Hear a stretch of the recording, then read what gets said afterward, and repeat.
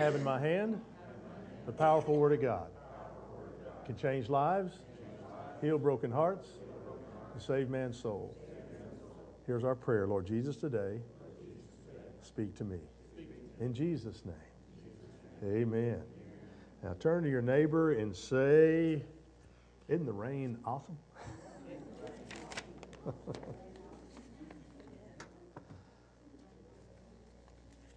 It has been awesome, hasn't it? I just love hearing the thunder coming along with it. That's awesome. That's good stuff. Glad you're here this morning. You've chosen to be here this morning, that you chose to set your clocks an hour ahead. If I see you leaning forward, I'll think you're in a posture of prayer. I won't believe that you've gone to sleep on me, but if you do, I understand.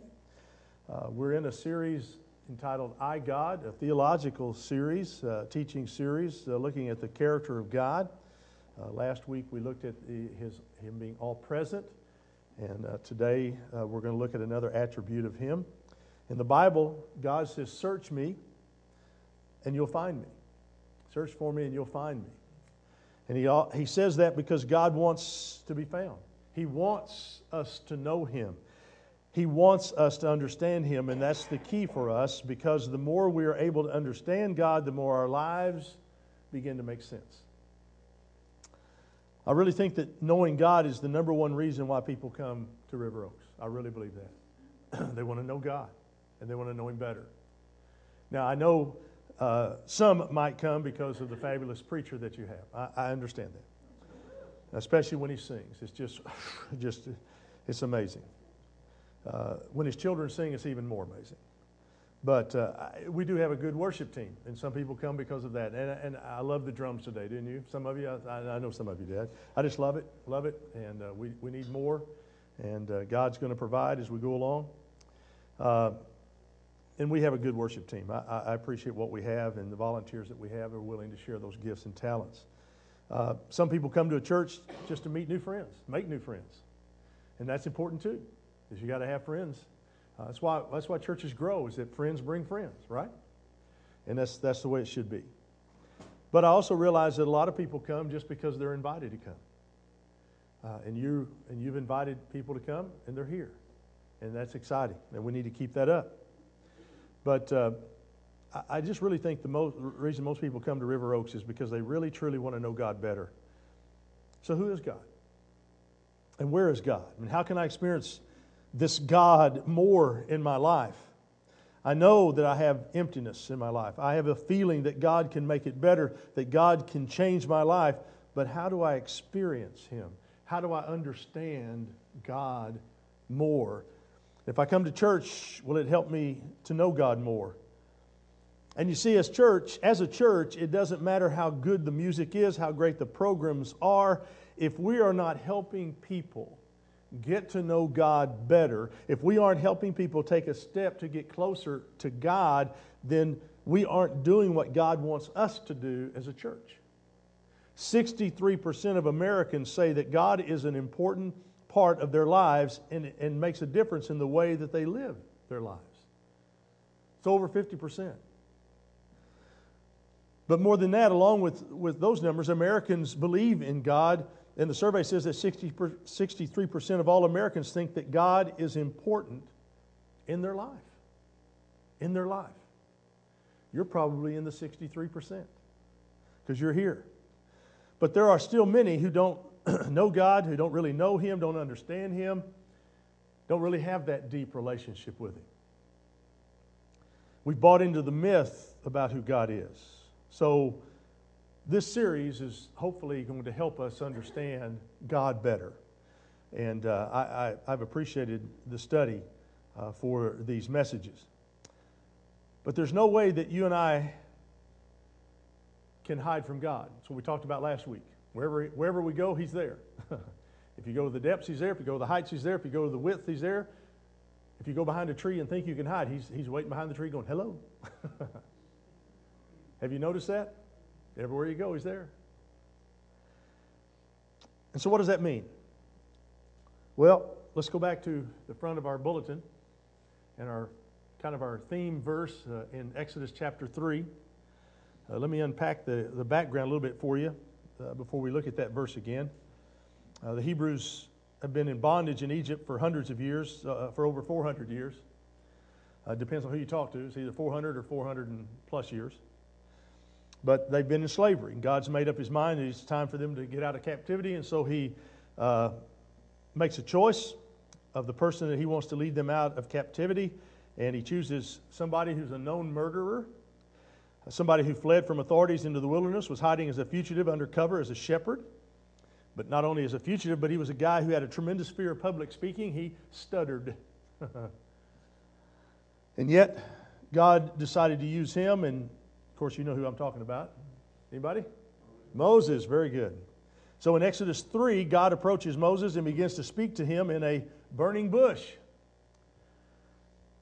And that bush is on fire, but it's not getting burned up, and God begins to talk to Moses through that. And have you ever heard yourself or said to yourself, boy, listen, I wish God would speak to me like he did to Moses. I wish he'd speak to me in a burning bush. I wish God would just speak to me and let me hear from him and let me see that, let me experience that. But, you know, in reality, we wouldn't listen. I mean, we're in the buckle of the Bible Belt in Tulsa, right? If we walking down the street one day and we saw a bush on fire and somebody talking to us through the bush, we'd probably go, so what? Old Roberts does that. He's got one out of his prayer tower. I mean, you know? It may not impress us at all. Probably wouldn't. Probably wouldn't. Because we're like we are. Because most of us are really good at ignoring the voice of God. And whether it's coming from a burning bush or not, we'll be able to ignore it.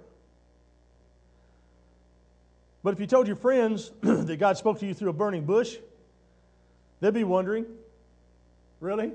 What drug have you been burning? But let's be honest.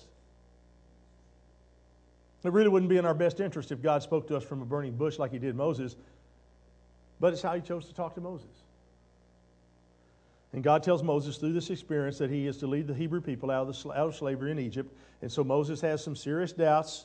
And he before he goes back to Egypt, he wants to know who's sending him. So he asks him, who's sending me? What's your name? What am I going to tell them when they ask me who sent you? And what does God say? Let's go to our verse right there on the front of your bulletin. Let's read it together. God replies, I am the one who always is. Just tell them I am has sent me to you. So Moses is asking the question. He wants to get God's name, and all that he gets is I am. In the Hebrew culture, a name wasn't just a title. A name was a description of that person, a description of that person's character. So for the first time in the Bible, God's articulating not just his name, but he's telling Moses who he is, what his character is. So God says to Moses, tell them I am sent you. That's my name, I am. It's the present tense, by the way, of the Hebrew verb to be. That's the name that God gives to Moses. So what exactly is God saying here? Well, God is telling Moses that God, is everything. God is telling Moses that there aren't enough words in the human language to describe who I am, to describe my character. You can't just put an adjective in front of my name and accurately describe who I am. So God says, I am. I'm everything. Nothing exists without me. I made everything. I am. You see, God is telling Moses, I am all powerful. So here's the theological term. God is omnipotent and omnipresent. And omnipotence means, it's right there on the front, first fill in blank, God has unlimited power. He's omnipotent because he has unlimited power.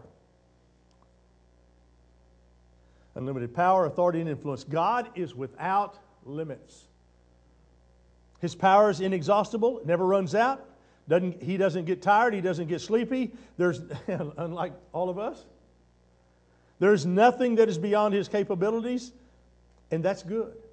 And that's good that God is all present, that he is everywhere, and it's good that God is all knowing, and that he is that he knows everything, and it's good that God is all loving, and that he loves us with an incredible amount of love.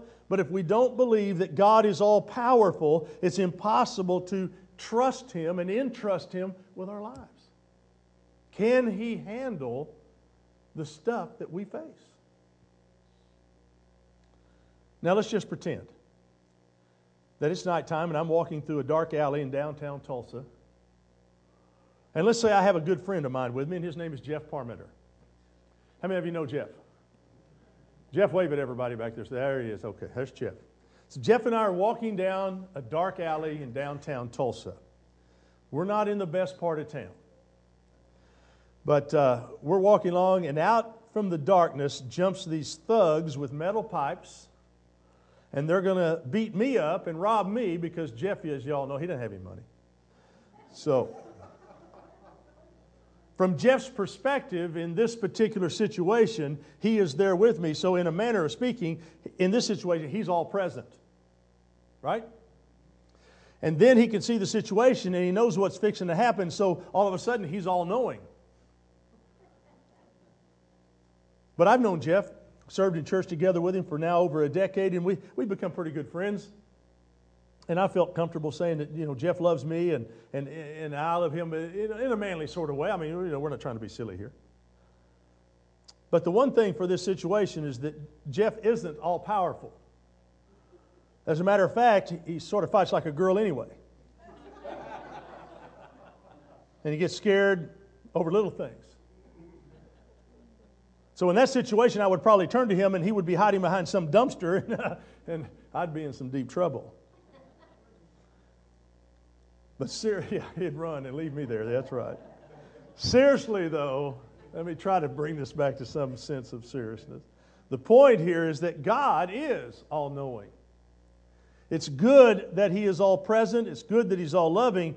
But if God is not all-powerful, we can't entrust our lives to Him.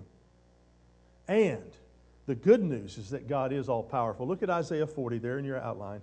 It says, "To whom will you compare me? Or who is my equal, says the Holy One. Lift your eyes and look to the heavens. Who created all this? Who brings out the starry hosts one by one and calls them each by name? Because of His great power and mighty strength, not one of them is missing." You see, God is all-powerful.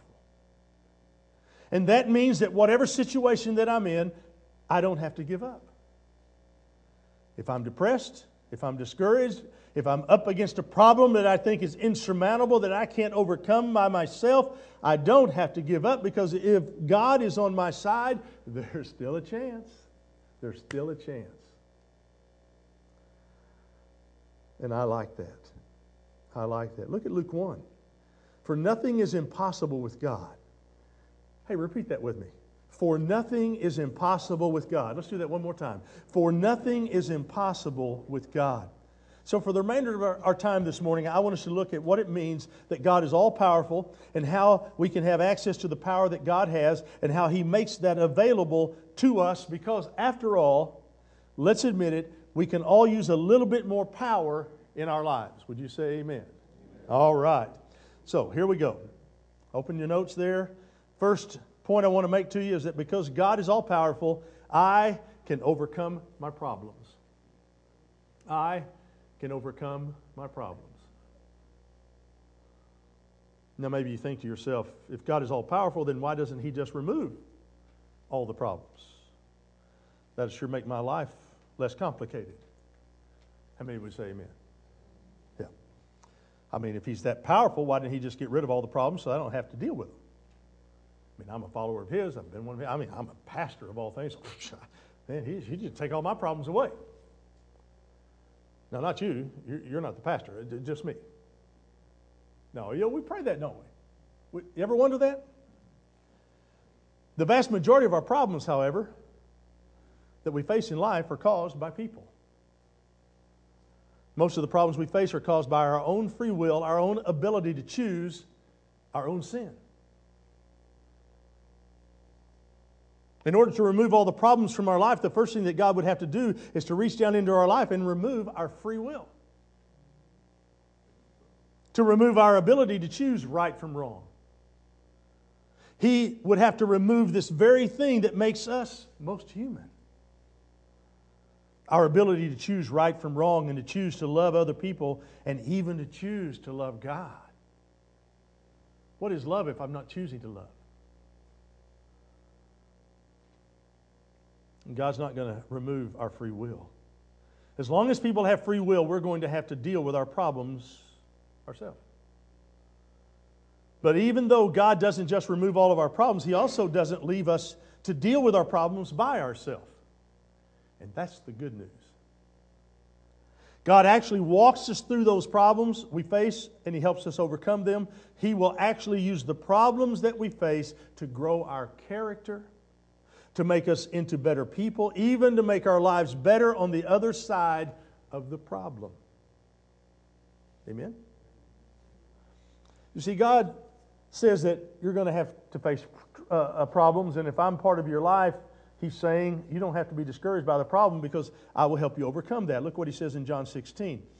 Jesus says, here on earth you will have many trials and sorrows. He didn't say maybe you will or hey, it might happen. He said you will have many trials and sorrows.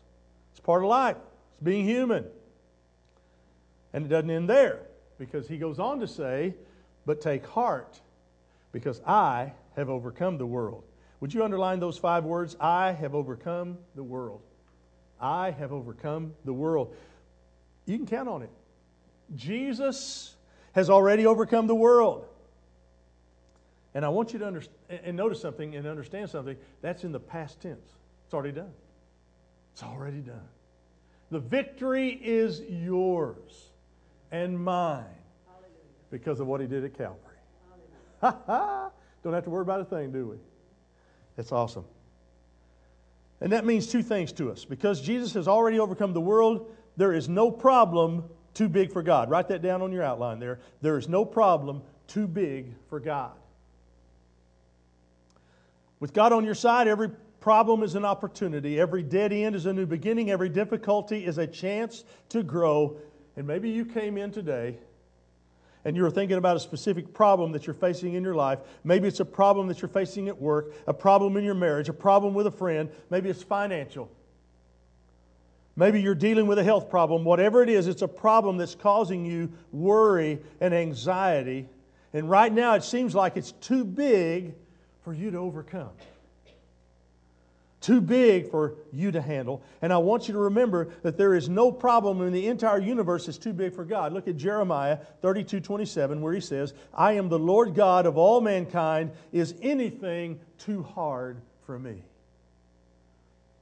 Well, that'd be a great verse to put on your dashboard. In my time as a pastor, I've seen stuff. I've had a lot of different things happen. There's times when I wish I didn't know as much as I know about people and about their lives because my heart hurts for them. I don't know, have you ever been in prayer and your heart just hurts for people because of choices they're making that you're aware of? And you absolutely are powerless other than prayer to do anything to help them because they don't want the help. Whew. Those are hard moments, aren't they? But it takes a big God who can handle that. You know, one thing I've discovered, though, in all my years of ministry, that I've never picked up the phone yet, and the person on the other end was God saying, hey, Harold, I need your help. He's not yet once asked me, hey, listen, I've got this problem running the galaxy, and I kind of need your help. Help him with that. I mean, I don't know why. He should call me. I mean, after all, he should call me. But I've got plenty of opinions and ideas. But you know, God has never called me and said, hey, I need your opinion on this. I need your help with that. And the first reason that He doesn't call is that He looks at my own life and sees how I've been handling it and going, no thanks. I think He's running the galaxy and running lives just fine by Himself. I also imagine the other reason that He doesn't call me is because He sees that as I struggle, I'm not sure I could even straighten out my own self. And He loves me, though, because that verse we just read says that God doesn't need our help. Nothing is too hard for Him, and any problem that seems too big, God says, don't worry, I can handle it. So because Jesus has already overcome the world, there is no problem too big, and because Jesus has already overcome the world, there's no problem too small. Write that down. No problem too small. No problem. Too small for God. You know, we often think that God is so big that there must be some things in our life that He doesn't really care about. The big things He can handle, but the small things we shouldn't bother Him with that because He's too big and these issues are just really too small. He doesn't really care about them. He only wants to handle the big stuff. And so we try to handle the little ones by ourselves.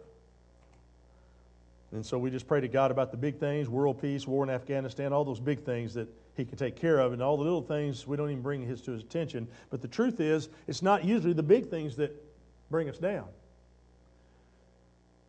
And to be honest, when something big is coming at us, we usually can see it from far enough back that we can brace ourselves. But as human beings, we can endure a great deal.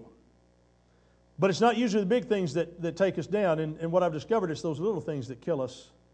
It's all the small things in our life, like the bills, the disagreements, the arguments, all the small worries and anxieties that over time begin to build up and build up and build up until finally they become unbearable. We have to understand that there is nothing that causes us worry or anxiety. There is nothing that breaks our hearts or causes us pain that God can't handle, and there is nothing that He doesn't want to handle for us.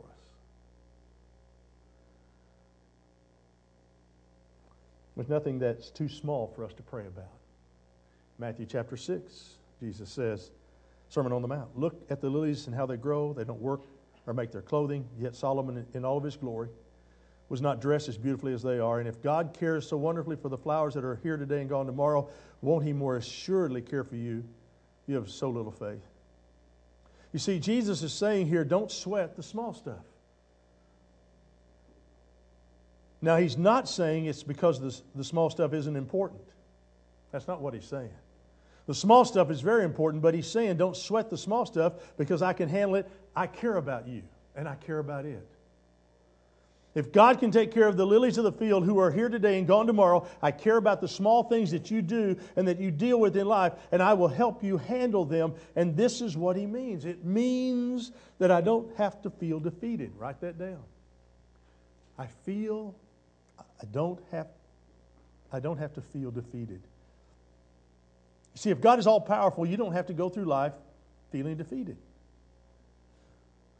You don't have to fear the problems. You don't have to feel paralyzed by the small things that keep piling up in your life, because with God there is no problem or obstacle, either too big or too small, that He can't handle. So number one, because God is all powerful, I can overcome my problems. Number two, because God is all powerful, I can make a difference in the world. I can make a difference in the world. Now notice this. The first thing that God's power allows us to do is to be reactive. Reactive. You know, we have problems that come to us, and because we have God's power, we can overcome those problems. It's a reactive kind of power. It's telling us that we can live a life of significance. I always get discouraged when I hear people saying that they can't do something. They just can't do it. And maybe you've heard this before.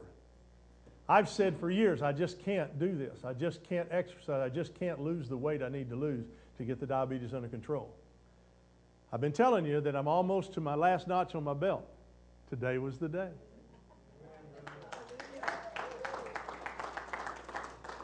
These pants are 2 inches smaller than what I've been wearing. And they're a little baggy on me. I'm almost at dancing weight. I still look like a dancing bear, you know, but that's all right. And last week's workouts for me were the worst I've ever gone through in my entire life, even being born. It was terrible. I'm just glad that when you're born, you don't know what you're going through. But it had to be worse than that. Just one of those weeks. Geneva's working out with me now, 4 o'clock in the afternoon. You ought to come watch us. It's a good show. Thursday, can I share this with you? Thursday, we're doing what's supposed to be sprints, fast walks. He says, I don't want to be here. I said, I don't either. I'm glad we did it. We just kept walking, saying, I don't want to be gritting our teeth. But he's doing it. And thank you for all of your encouragement. It's inch by inch by inch. My doctor is overwhelmed. He goes, wow. He said, wow. I said, what is it, Doc? He goes, wow. I said, I know, it's been a long time, honey. Wow. That's what he just kept saying, wow. I said, am I dying or what? So anyway, it's just awesome. But see, God can help us. In our weakest moments, when we believe we can't do it, He can do it. It's a small thing, but He can do it. And if you'll just take that small thing and don't believe the lie that Satan keeps putting in our lives that we can't do it, just see what God can do. Philippians 4:13, probably one of the famous verses in the New Testament. For I can do everything with the help of Christ who gives me the strength I need. Let's read it together. For I can do everything with the help of Christ who gives me the strength I need. Boy, that's a verse worth saying over and over and over and over again. It means as a follower of Christ, all of God's power becomes available. Because God is all powerful, I too can be powerful. My power becomes unlimited. My potential becomes unlimited. I want to ask you something, however. Do you believe that?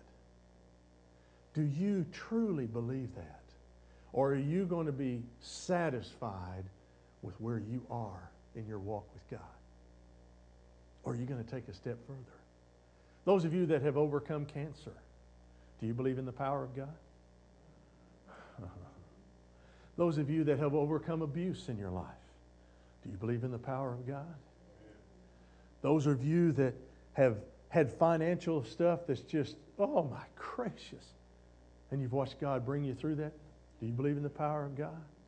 You see what I'm talking about? You see what I'm talking about? He's still waiting to help you. But do you believe it? Do you believe that because you're a follower of Christ, that you have God's unlimited power available to you? You know, what's exciting is that you have access to that. You can use it to make a difference in the world. And if you believe it, then you need to begin to live like you believe it. Don't settle for a life that doesn't matter. In fact, this is what it means to us. It means that I don't have to live without impact. I want you to write that down. I don't have to live without impact. And when you put the word impact down, would you circle that word? But what do I mean by impact? Well, something with impact leaves a mark showing that it has been there. It has made a difference.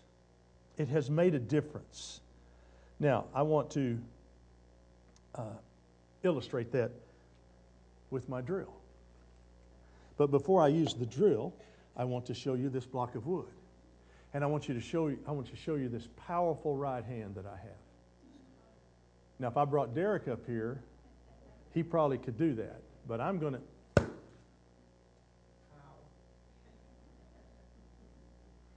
Now, I'm right here. I'm not seeing anything. How about you? Okay. Anything? Let me change hands. Anything? Yeah.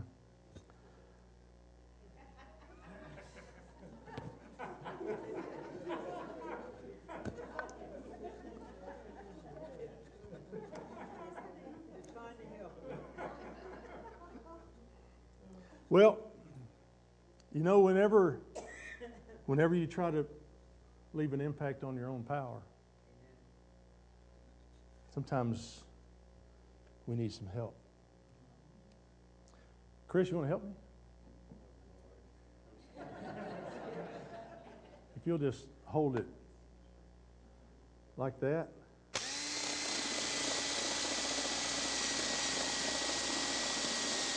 Okay, that's good.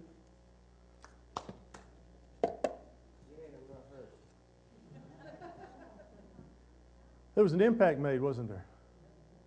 There was an impact made. Why? Because I tapped into the right power source. You want to make an impact in whatever it is that you're facing in your life? Tap into the right power source. And God will make a difference. So I need to ask you another question. Does your life make an impact?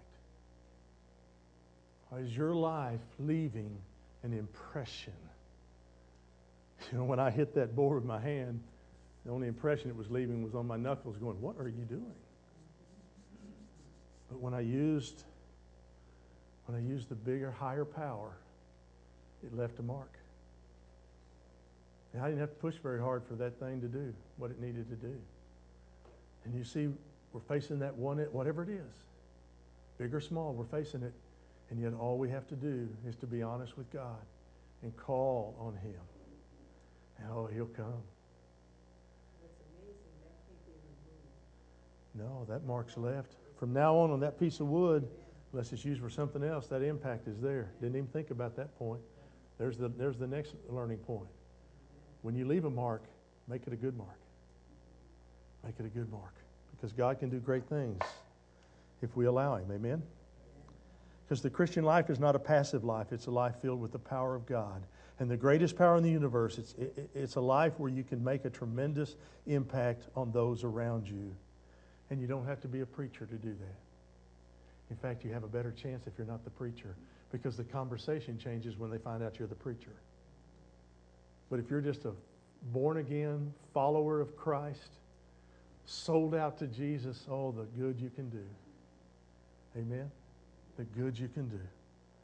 That smallest mark can leave an impact that will change that person's life for eternity. Look at 1 Corinthians 4:20. For the kingdom of God is not just fancy talk. It's living by God's power. Not by my power, but by God's power. It's by that power that we can do things that are supernatural, are unbelievable. And what Paul's saying in this verse is that a real Christian doesn't just talk the talk, he walks the walk. And we live in a time when we need people who are going to walk the walk. Are you going to be that kind of person? Have you created an impact? Don't be forgettable. Don't be forgettable. Leave an impact that people go, man, I miss that person.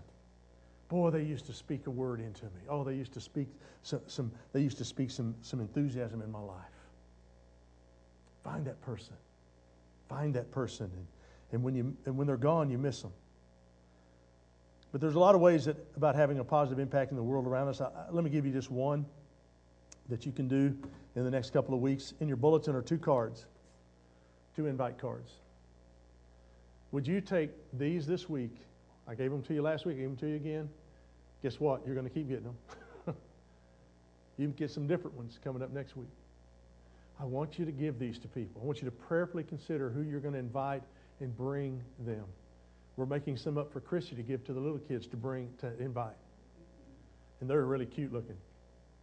But we want them to get in the habit of inviting people to church. The younger they learn to do it, the better it is. We want to double on Easter. We want to have well over 100 people here Easter Sunday, both services. You can do it. A number of years ago, 2 services, we had 240 people in this church building. 240. Oh, well, that was years ago, man. That ain't happening now. With that spirit, it'll never happen.